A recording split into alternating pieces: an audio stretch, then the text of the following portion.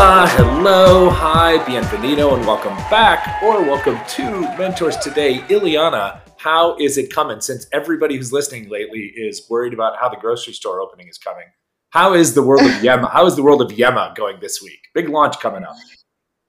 Hi everybody. Hola, ¿cómo están? Yes, we are about to launch in few weeks our first store in Guadalajara of Yema.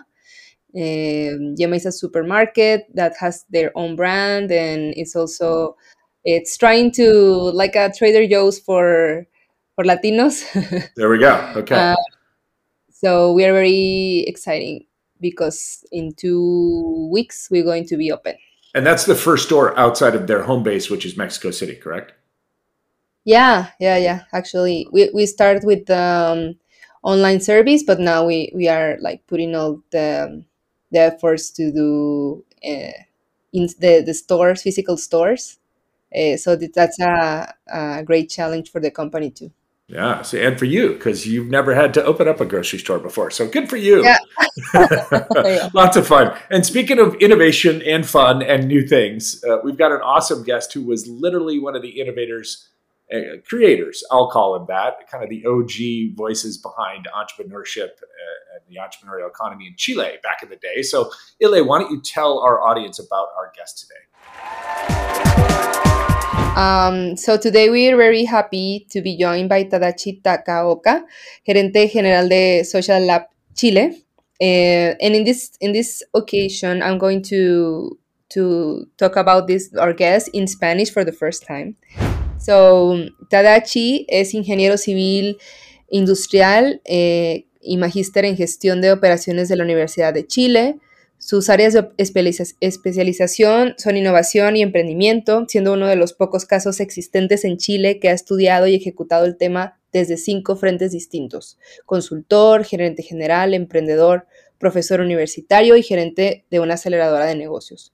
Su fuerte está en la estrategia de negocios, testeo rápido de modelos de negocios de innovación y total autonomía para obtener resultados de alto impacto con bajo uso de recursos. Fue encargado de emprendimiento de innovación en Chile como gerente de emprendimiento en el famosísimo Corfo y hoy se desempeña como gerente en Social Lab Chile. So, Tadashi, welcome to Mentors Today.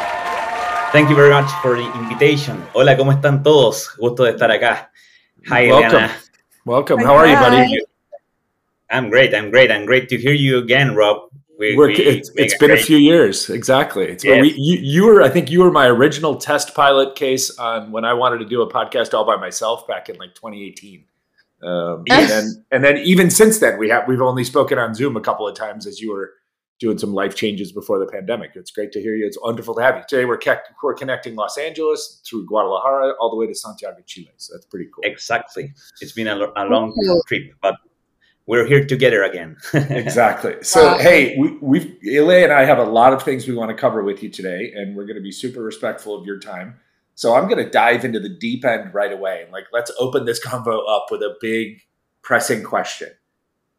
As involved as you've been in entrepreneurship in so many different ways and currently involved as you are, do you think the way that we, the industry, quote unquote, or the world is preparing and supporting entrepreneurs currently is working? And my follow-up question to that, kind of you can tackle them both at the same time if you want, is are we producing enough of the right outcomes or the right types of peoples and leaders that we want and need or not? Well, it's a great question because right now I'm suffering a crisis about what is really an ecosystem of entrepreneurship, and I want to refer to that. When I was head of entrepreneurship in Chile, I was in charge of the startup strategy here.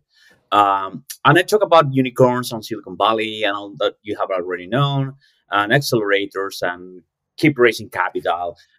And right now, I'm kind of questioning that because from what have I heard of Silicon Valley, or the way that other ecosystems have developed, like Germany, for example, that doesn't have that much unicorns, but went for another strategy of having medium and big-sized companies that are interact with each other and are very specialized, so the economy is more robust because you don't depend on a few, and also you don't have that level of inequality. I'm right now asking myself what's really developed ecosystem is one that produces a lot of unicorns, is one that has a lot of money to raise. So I don't have a unique answer. I think right now, for example, Mexico is a great example of a country with a lot of money that is attracting a lot of Latin Americans. Here in Chile, we have 3 unicorns right now. Until 1 year ago, we have none. And big part of that is Mexico. Big part of that is how they raised capital there. So in terms of the classic view of Silicon Valley, having an ecosystem, incubators, accelerators, co-work spaces, mentors, in investment, in venture capital or network of angels, I think, yeah, we're pretty much going in a good way. I think we are moving in a great place to have a base. But right now, I think the rest of the road is really blurry in terms of what's really next for Latin America. I don't think that we need to be the next Silicon Valley. I think we need to create a local ecosystem or a Latin ecosystem, which is focusing on social innovation, triple impact. I think we're very good at it. Colombia has a lot of examples about that. Chile too. Mexico has a lot of space to innovate in the base of the pyramid. So I think this part is more difficult because we can't copy anymore. We need to find our own sauce or own flavor.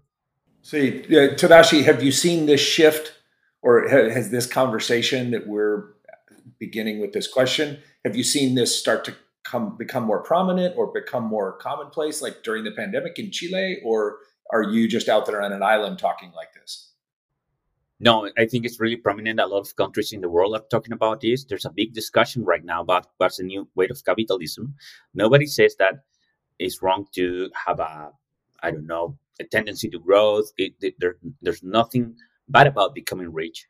But if you have a model that is a zero-sum game where you have a few that have a lot of money and the rest doesn't have it, it's a broken model. So right now, a view of triple impact, the view of not maximizing the PB, but maximizing the equality that you can have in a country, at least leaving no one behind, or supporting the people that really need that, like health, water, whatsoever. It's a really big conversation right now. We don't know how to solve it. It's really clear that startups are not the solution in terms of how you support the system. So what can we do? Or at least not by themselves. And that's always been my perspective, right? Is that the real answers are a synthesis of good public policy, great startups, innovative thinkers, capital, private sector, public. Like that's the truth, right? But we seem to have, to Ilei's point though, maybe we just started in one corner of this or in one part of this, and now we're kind of widening it out. Like it's definitely not easy. Ilei, I know you had a question you wanted to talk about, kind of how Tadashi is actively trying to do this. Yeah. So we would like to know more about what is Social Lab. I did know what it is, but for our audience, it will be great if you can tell us a little bit about Social Lab and what are you doing there, and why did you choose to be part of this amazing organization? Yeah, of course. Social Lab is a company that has 10 years now. We have a view of the world where we say, okay, you can do social innovation, but you need a business model for it. And it was a heavy conversation in that moment, 2010, because talking about earning money and having social innovation was a really, really dark thing to talk about. And right now it's something that most of the social innovators agree. You don't need to have a cheap product to make social innovation or to be called a social innovator. You don't need to do something that is only for, I don't know, people that is in poverty or only sustainability. There are different phases of social innovation. So we started making applications and contests from big companies to attract startups or to help them to incubate them.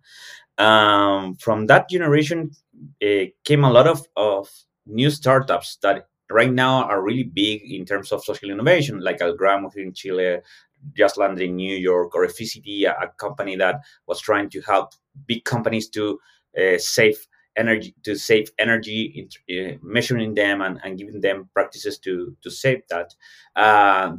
They became one of the first exits in Chile. So it was a great first part of Social Lab. But right now we say, okay, but social innovation is so difficult. If you think about it, there's not one bullet that can solve all the problems of social innovation. For example, in terms of the education, if you say I have a startup in education, it's really weird that you will have something that solves all the problems in innovation. It's so big, so different, so complex that you will have a startup that is specialized in attacking the problem of bullying, for example, or you have a startup that is specialized in helping the teachers to make a easier class in terms of how much time you need to put on it, or there's a startup that is helping parents to become more involved in the education of their kids. So as you see, social innovation is characterized by how complex it is, how many startups you need, or how many innovations you need to make a change. So it's a game of numbers. And for that, we said, okay, this is not a business of incubation. This is not a business about only corporate venturing, open innovation from big companies to startups. This is a game of data. This is a game of know who more than know how.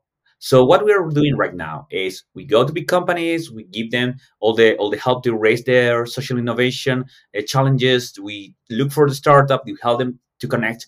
But in reality, the real dream that we have is we want not right now to have more than 1,000 companies. Big companies are telling us across Latin America, this is my problem.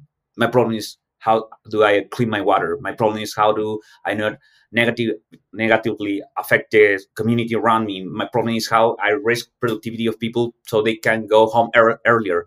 So when you see 1,000 challenges from big companies, you know what's the next market for social innovation, because one big problem for innovators in the social term is they don't know how to select a market. So we think that we can solve that, a big market for the social innovation. And on the other side, if you have a lot of startups working in different problems and you say, okay, you know what? There are 20 startups in Latin America trying to solve the problem of bullying in schools.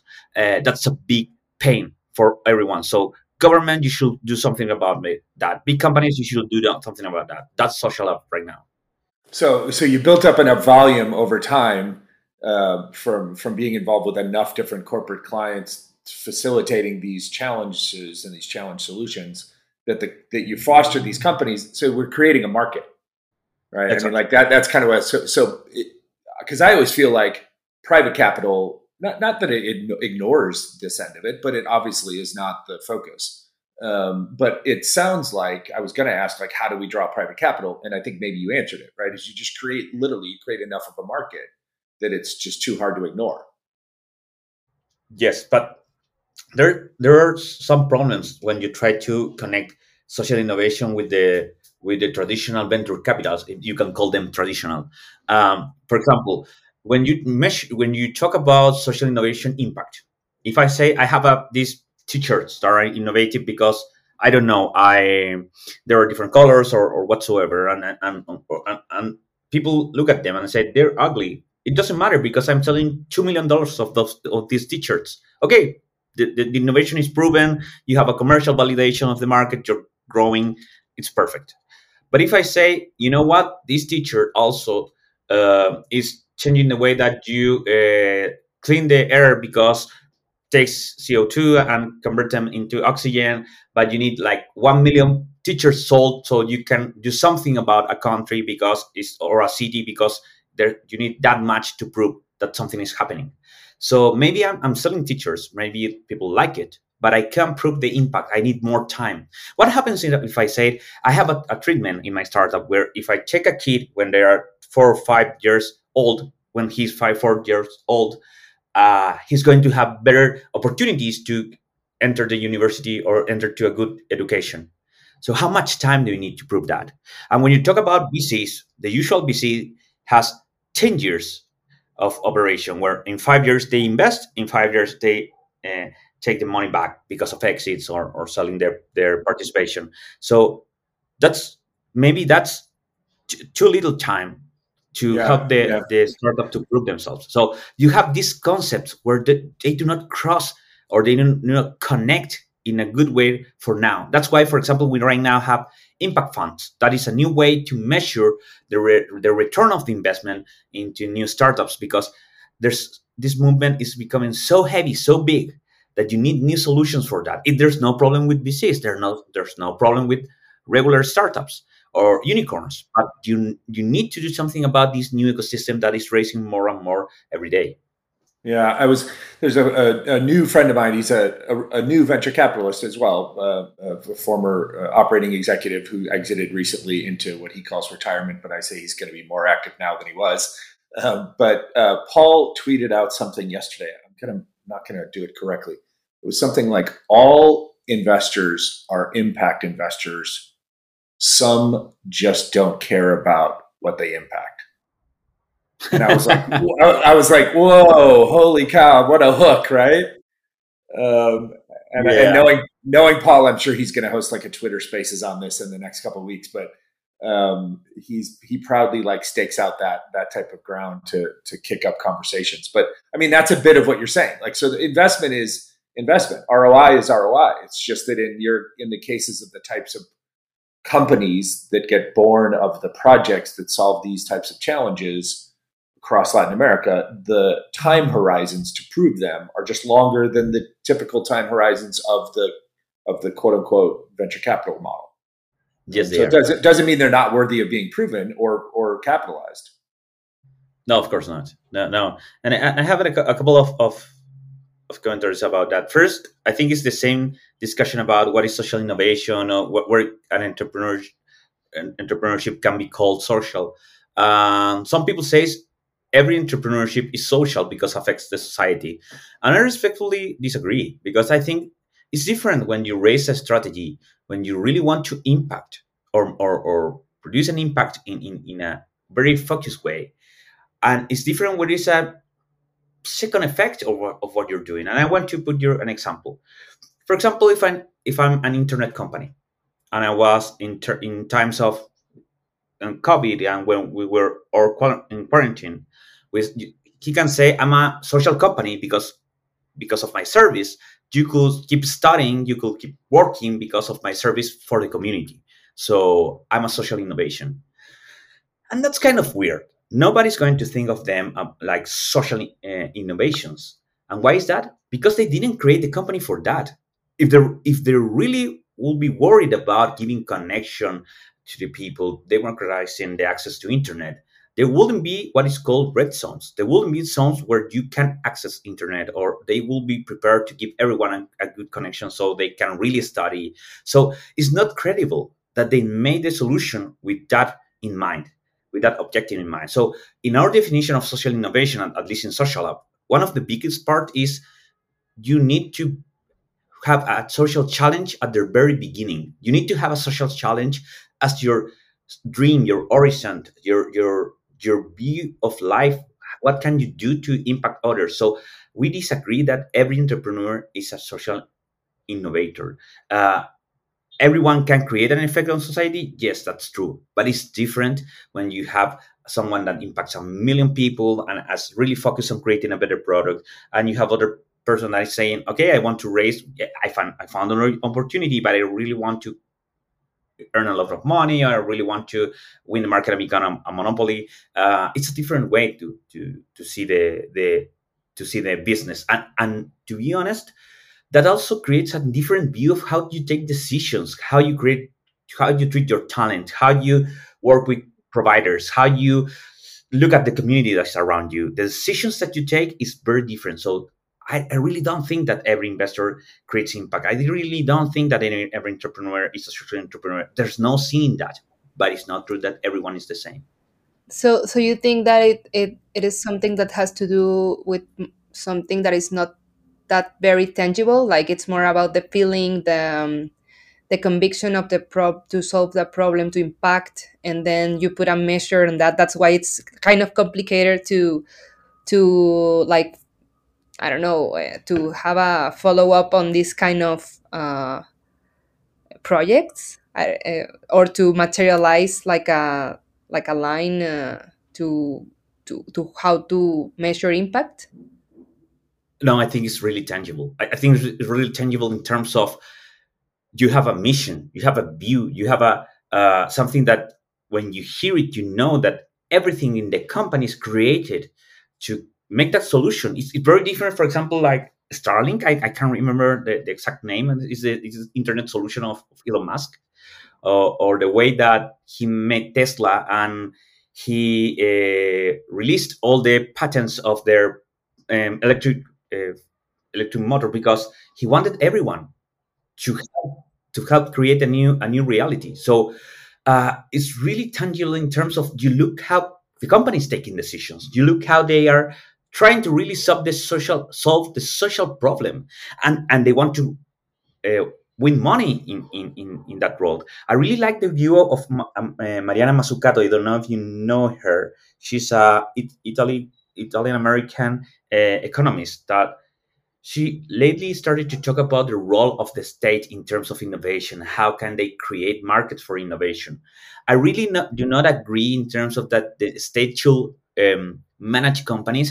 I don't like that view of the thing, but I do like the way that she talks about missions. She puts an example. She says, when Kennedy said we need to go, this 61, we need to go to the moon and bring back a man safe and sound before the end of the decade, and everyone knew that was the mission.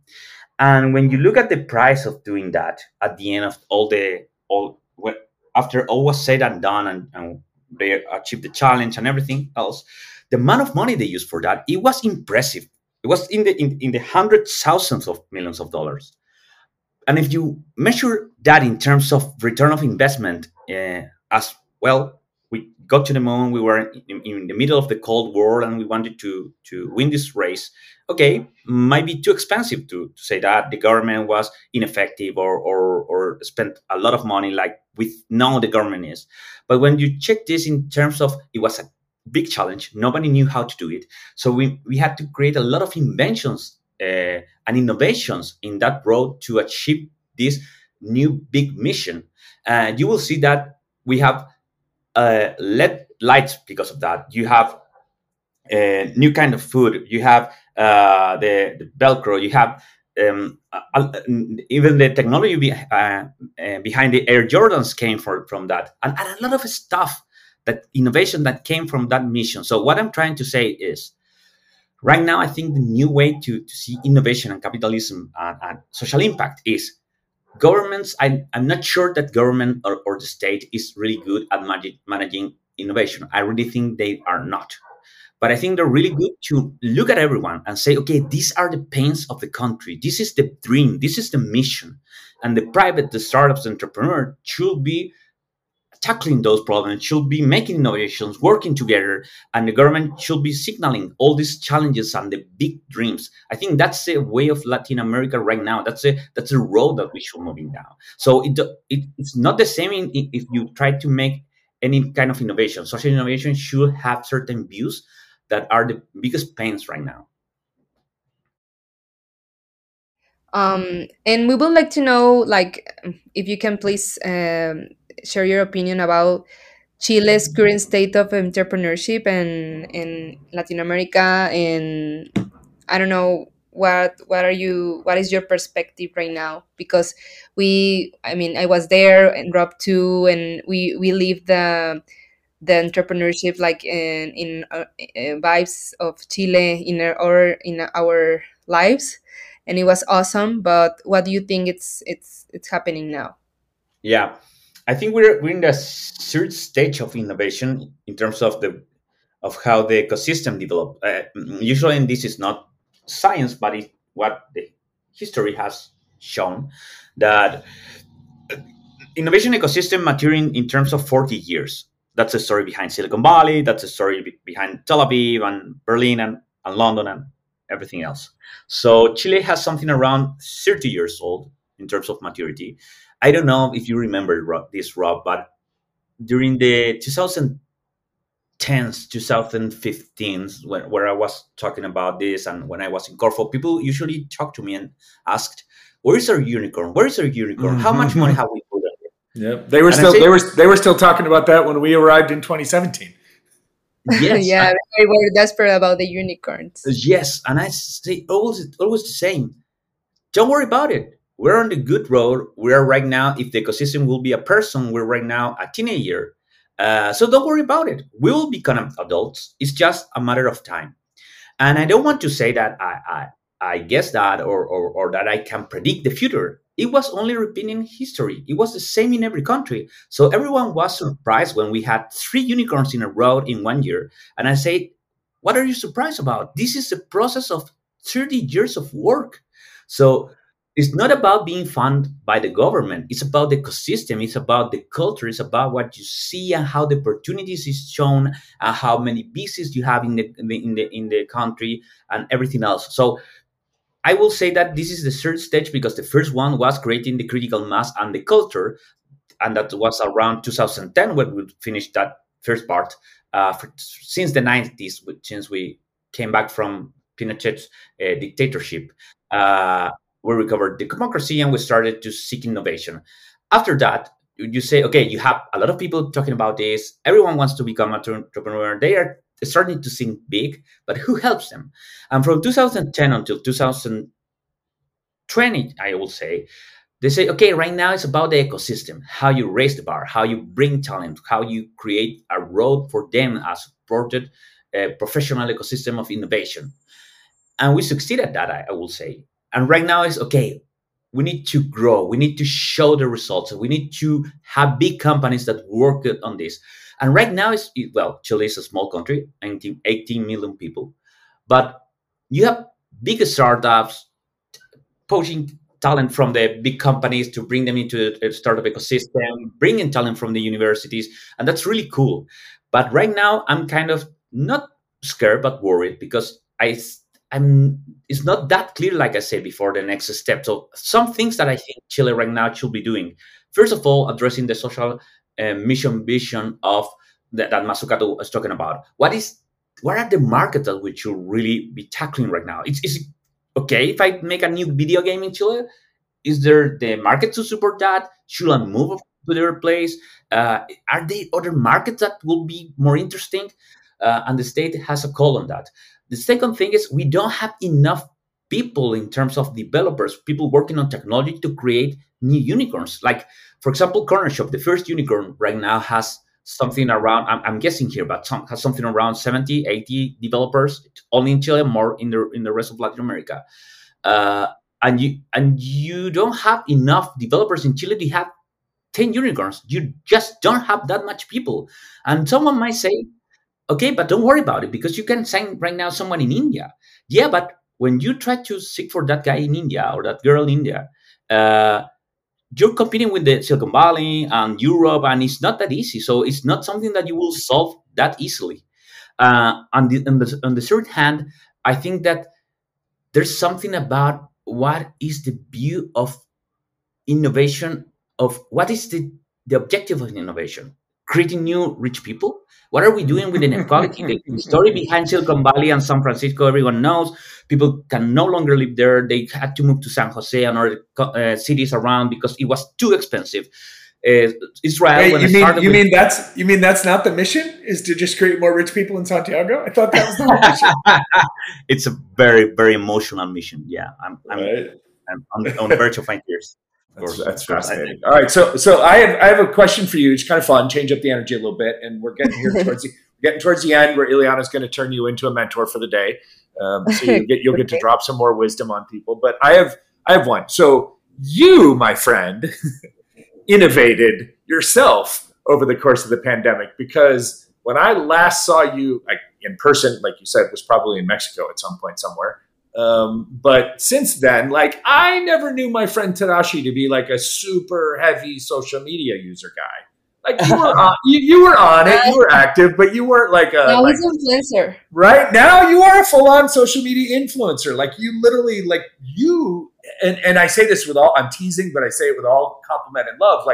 You in the pandemic found a new way to express yourself and share your voice about entrepreneurship and innovation and social change via the internet and your social media platforms. And I would love for you to explain why that happened, first of all, and then what impact do you think you're having in doing this? Because you're clearly, by the way, very good at it. even though I don't understand everything you're saying in Espanol. Like I listen, I still listen to your posts and I still learn. But like you're really good at it, and you clearly have 20 some odd thousand followers on one of the platforms. So how did you start? Why did you decide to start doing that? And then tell us a little bit about how it's been going. Yeah. Well, after I left Corfo, I had this sensation that, well, first of all, a lot of people in Corfo told me, well, this is the first time that I understand why Corfo does what it does, or this is the first time I understand the instrument that you have. And I think, whoa, having good communication is so important. Like so many millions of dollars in this, and nobody can explain how this works. It's kind of weird. So it felt like a superpower in that moment, like a gift. And I said, what do I do with this gift? I think it's important for people to understand better what we're doing. Cross with that, I saw a lot of entrepreneurs in Corfo, like 8,000 people applying every year, 8,000 dreams, 8,000 families behind these entrepreneurs. And they committed so many mistakes. They were so unprepared in terms of methodology. They have this vision that it's only passion and grit and following your dreams. And that's a lie. It's also technique and preparation and training. And I say, okay, even if you believe in that, even if you want to train yourself, where are you going to do that? In the university, when you need to pay $10,000 per year? You're going to read a book. Most of the good books are in English. What are you going to do about it? So I said, okay, maybe I can do something about it. I can democratize this knowledge that I have. And I went to where I said, where are more entrepreneurs? LinkedIn? No, in LinkedIn, there's people trying to get a job. Right, yeah. Or old guys that look like me. Yeah. Or being really naive on how they do it. Twitter is to throw your anger to someone else, or TikTok maybe is too young for me. So Instagram looks like the place where I can talk to someone that is really suffering right now about not knowing what's the next decision. So I started my channel. If you go to it, it's called I use my name is at Tadachi.Takaoka, because I don't know why, but Tadachi Takaoka was taken. Tadachi Takaoka. Wait a minute, hold on. Your name, your full name, which is pretty unique, was taken already on Instagram. Yes, by someone who isn't you. No, and I guess it's someone in someone around Tokyo. I don't know. Okay, all right, okay. so I started channel, and I really love that the first videos really suck. They're ugly. I love it. Buddy, go back and look at any of my Rob stories from like 2016, and yeah, trust me. No, it's lovely. It's like a real life MVP. It's part of the process. Yes, part of the show. You are 100% correct, Ile. Hey, go back and listen to our podcasts from early 2020. My goodness, it was a mess. Go back 40 episodes ago. Holy cow! It's great. That's great, because you live by your word. You live by trying something new. So I started to look at this, and I started to put a little bit of money to see if people will follow me or not. Are you interested in knowing more? And the thing that it gave me the sense of urgency was when I started to study Instagram and look up for people talking about entrepreneurship. Everyone was talking about believe in yourself, start again, you can do it, and all this like self-help. It was awful. I think I was like shocked. I said, how can you talk about this every day and really think that you're helping people? I know that sometimes you need to hear or read something that will empower you, but you need to study. You need to force yourself to the next level. And I started to look for people that would talk about methodology, that would talk about what are the bases of innovation. And I honestly couldn't find one account that will talk seriously about this. Some entrepreneurs will talk about their experience, but it's a one-person experience. So that was the last stop to say, okay, you know what, I need to do this. I started, and right now I have 21,000 followers, I think. It's really interesting because they keep saying, thank you. I changed the company or changed the way I'm doing things because of you, because what I heard, because you answered me an email. And sometimes the people that write me the most is old ladies that have a corner shop. And it's great because I love it. They don't know who I am. They don't know who I was. And I really love it because they ask me the most basic questions and I love to answer them because I say, who else are they going to talk to? Their neighborhood, their sons. It's not that easy to access to that knowledge. So I'm really happy to be the one that can do something about it.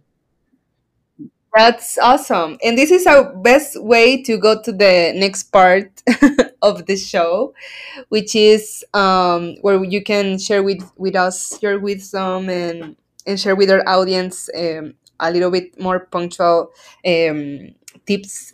So in episode, we our guest, it becomes the mentor of the day. So today you are the mentor of the day, and we would like to know three pieces of advice for our audience about entrepreneurship, or if you want to do something about life and courage to do stuff, it will be awesome too. Yeah, well, first of all, I think you can learn a lot about others. So I have been lately hearing a podcast, and of course, I'm going to hear this one. But also, I hear one of NPR that is called "How I Build This," and in Spanish will be like "Cómo construí esto," and he's a guy that I think his name is Guy Raz.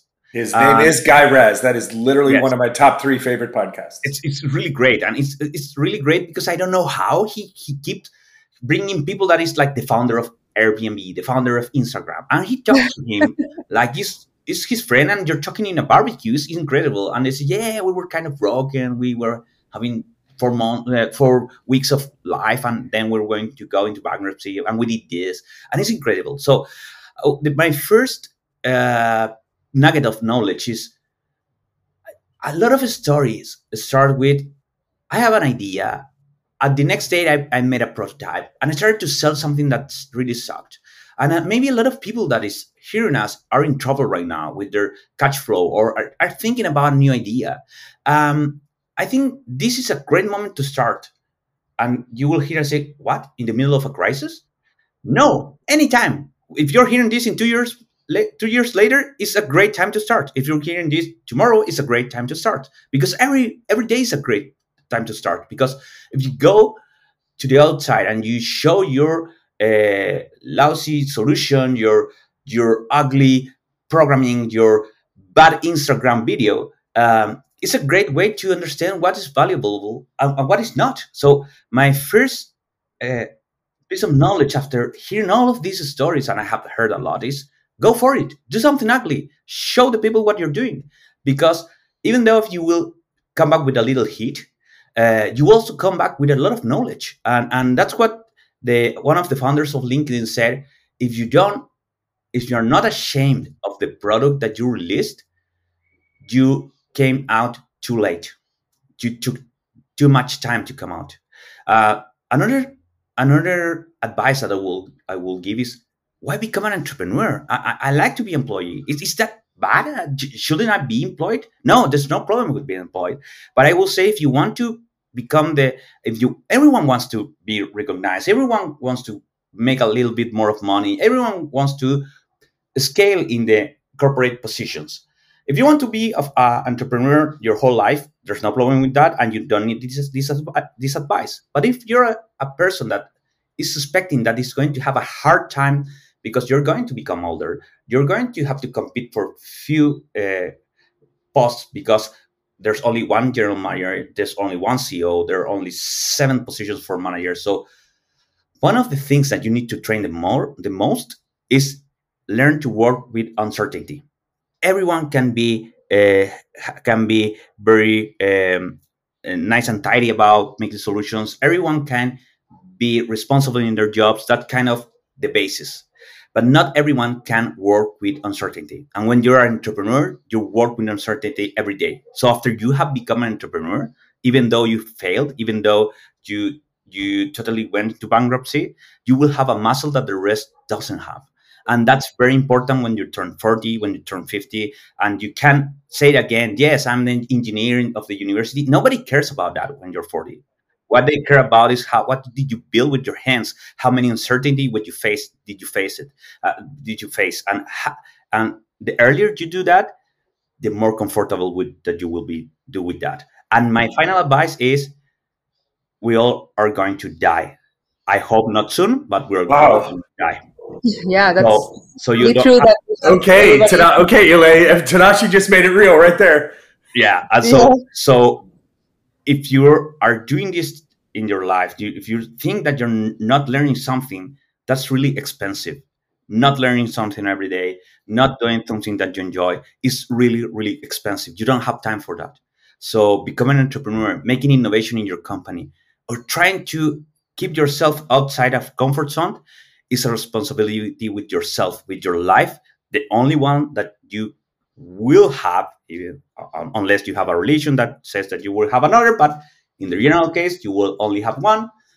I think it's really important to be responsible with yourself. And I think the only way to do that is to work with uncertainty, become an entrepreneur. Awesome. Wow. That's inspiring. I mean, whew, man, there's so many thoughts as I was listening to you. Two come to mind. One, I'm just going to shout out my co-host, co-creator here because she's awesome, right? So she's in a job. She joined a team telling me when she was doing it that she was part of the reason she was doing it, Tadashi, was because she wanted to go to this company that she didn't know anything about, that she wanted to test herself. She wanted to get outside her comfort zone. And now on her most stressful days, which this week and next couple of weeks are going to be those, like she is literally doing stuff that's super stressful and wearing her down, but she's so far outside her comfort zone. Like she's learning, like you just said, which is huge inspiration for everybody. And then the other comment, Tadashi, is in so many ways, and this just to close it out, and then we're going to make sure everybody can find you on social media, but I'm listening to you from the beginning of this conversation to now. And you know what I heard? I hear someone who was and is still a leader, but was a leader inside of a big machine, who now in years later, right, like almost like a decade later, through a tool, social media, found a way to strip away all those layers of the machinery and do what that machine really intends to do and wants to do. It's like good intention, right? It wants to get the information, democratize entrepreneurship, get the information and the knowledge about entrepreneurship into the hands of the people who could become entrepreneurs, because then those people build up the country. Like, so the agency's mission has always been that. And yet it took you a decade and then getting outside the agency and then be at home during a pandemic and using social media to find your voice in a way that you could pierce through directly to the people. And look at you, 20 some odd. I've known you for a while. I never saw 20,000 people show up at one of your speeches at Corfo, right? So 20,000 people are showing up on your Instagram feed on a regular basis to listen, follow, send you DMs, little old ladies asking you about how they run their little bodega in their neighborhood. Like that's so, I'm so happy to hear this today because you're one of my favorite people. You've known that forever. And I think it's people like you that too often in all countries, in all situations, like once you're out of the powerful quote unquote government job or you're not the top VC anymore, like your voice gets kind of tossed away to the side. And I just love that you adapted to the current environment and you have found a way to carry on what the core mission has always been for you, no matter what the medium. So it's such an awesome honor to have you today with us, man. I mean, Ile, wow, like this is the super important guy that used to sign the checks for everybody when we were in Corfo and we didn't know him. And, you know, I used to just bug him and say, like, come have coffee with a gringo. I'll walk to your neighborhood. Right? and now here we are, Guadalajara, LA, Santiago, and just so proud of you, Tadashi, how you've reinvented and you're still connected to the mission. So thank you for joining us today. No, thank you, Rob. Thank you so much for your time. And before we leave, can you please give us where we can find you in social media? Yeah, of course. You can find me in Instagram with Tadashi.Takaoka. And I'm also in TikTok, but to be honest, I'm not that successful there. I really don't understand the humor right now of the young people, but I still try. Keep trying. Yes, I humiliate myself, uploading videos, having 0 likes. It's lovely. It's like learning from zero. I love to try to connect with the new generations and fail totally. It's keeping myself outside the comfort zone. Awesome. So you can find me there too, and also in LinkedIn. You can follow me. If you write my name, I will be the first one to appear, I think. So and if people want to find out, or founders in Chile want to find out more about how to work with Social Lab, they can find you guys at the website. Exactly, sociallab.com. And we are in 6 countries right now. Mexico is one of them. We're also in Colombia, Guatemala, Brazil, Uruguay. So you can find us in a lot of places in Latin America. And I wanted to say, Rob, that you're one of my favorite people too, and I'm really happy to be with you today. And I always remember our times here in Chile. And who knows where we're going to meet next? We're just getting started, buddy. Yeah. That's awesome. All right, big hugs. Thanks, everybody. As always, we thank you so much for listening. Today's show was recorded in Los Angeles and Guadalajara, produced by Deanna Bernal in Mexico City, and promoted by the content team at Growth Hacks in Tijuana, Mexico. You can always find and share our show via any popular podcasting platform, as well as find us on social media at Mentors Today on Instagram. If you'd like to connect with our hosts, you can find them on Twitter or Instagram at I am Rob Ryan or at Ileana J. Gracias, thank you, and we'll see you next time.